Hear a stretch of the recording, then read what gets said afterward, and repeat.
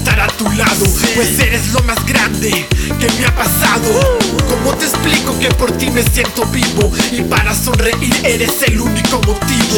Te llevo en mis pupilas 25 horas al día. Vida mía, ¿qué me hiciste para darme la alegría? Pues soy un prisionero del poder de tu mirada y de tu sonrisa que me ha dejado sin nada.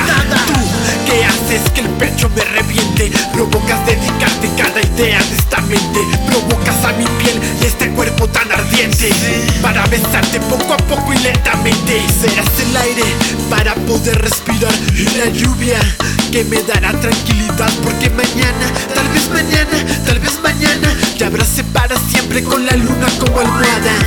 Déjame hacerte un poquito de poesía, que te acaricie mi boca en tu oreja. Déjame verte en la luz de cada día, porque el alma mía de ti ya no se aleja. Deja escribirle a la ciencia de tus besos y el cielo que hay entre tus labios, a tu calor que me llega hasta los huesos y a esos ojos que curan mis agravios.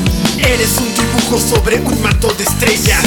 Eres la musa de mi última epopeya. Me dicen viento cuando abanico tu cabello, el viento que desnuda la textura de tu cuello, el mismo que al oído te susurra travesuras que salen de mi boca al borde de la locura, que hacen que mis manos recorran tu geografía, mientras que tu mirada se llena de algarabía. Voy a robarte un beso sin pedirte permiso, porque en tus labios se encuentra el paraíso, para darte los acordes que salen de mi guitarra, porque el placer de tus caricias me desgarra. Y deja que la noche se vuelva madrugada, y déjame decirte que después de ti no hay nada. Solo deja que la piel nos consume en el deseo para dar un paseo en los brazos de Morfeo.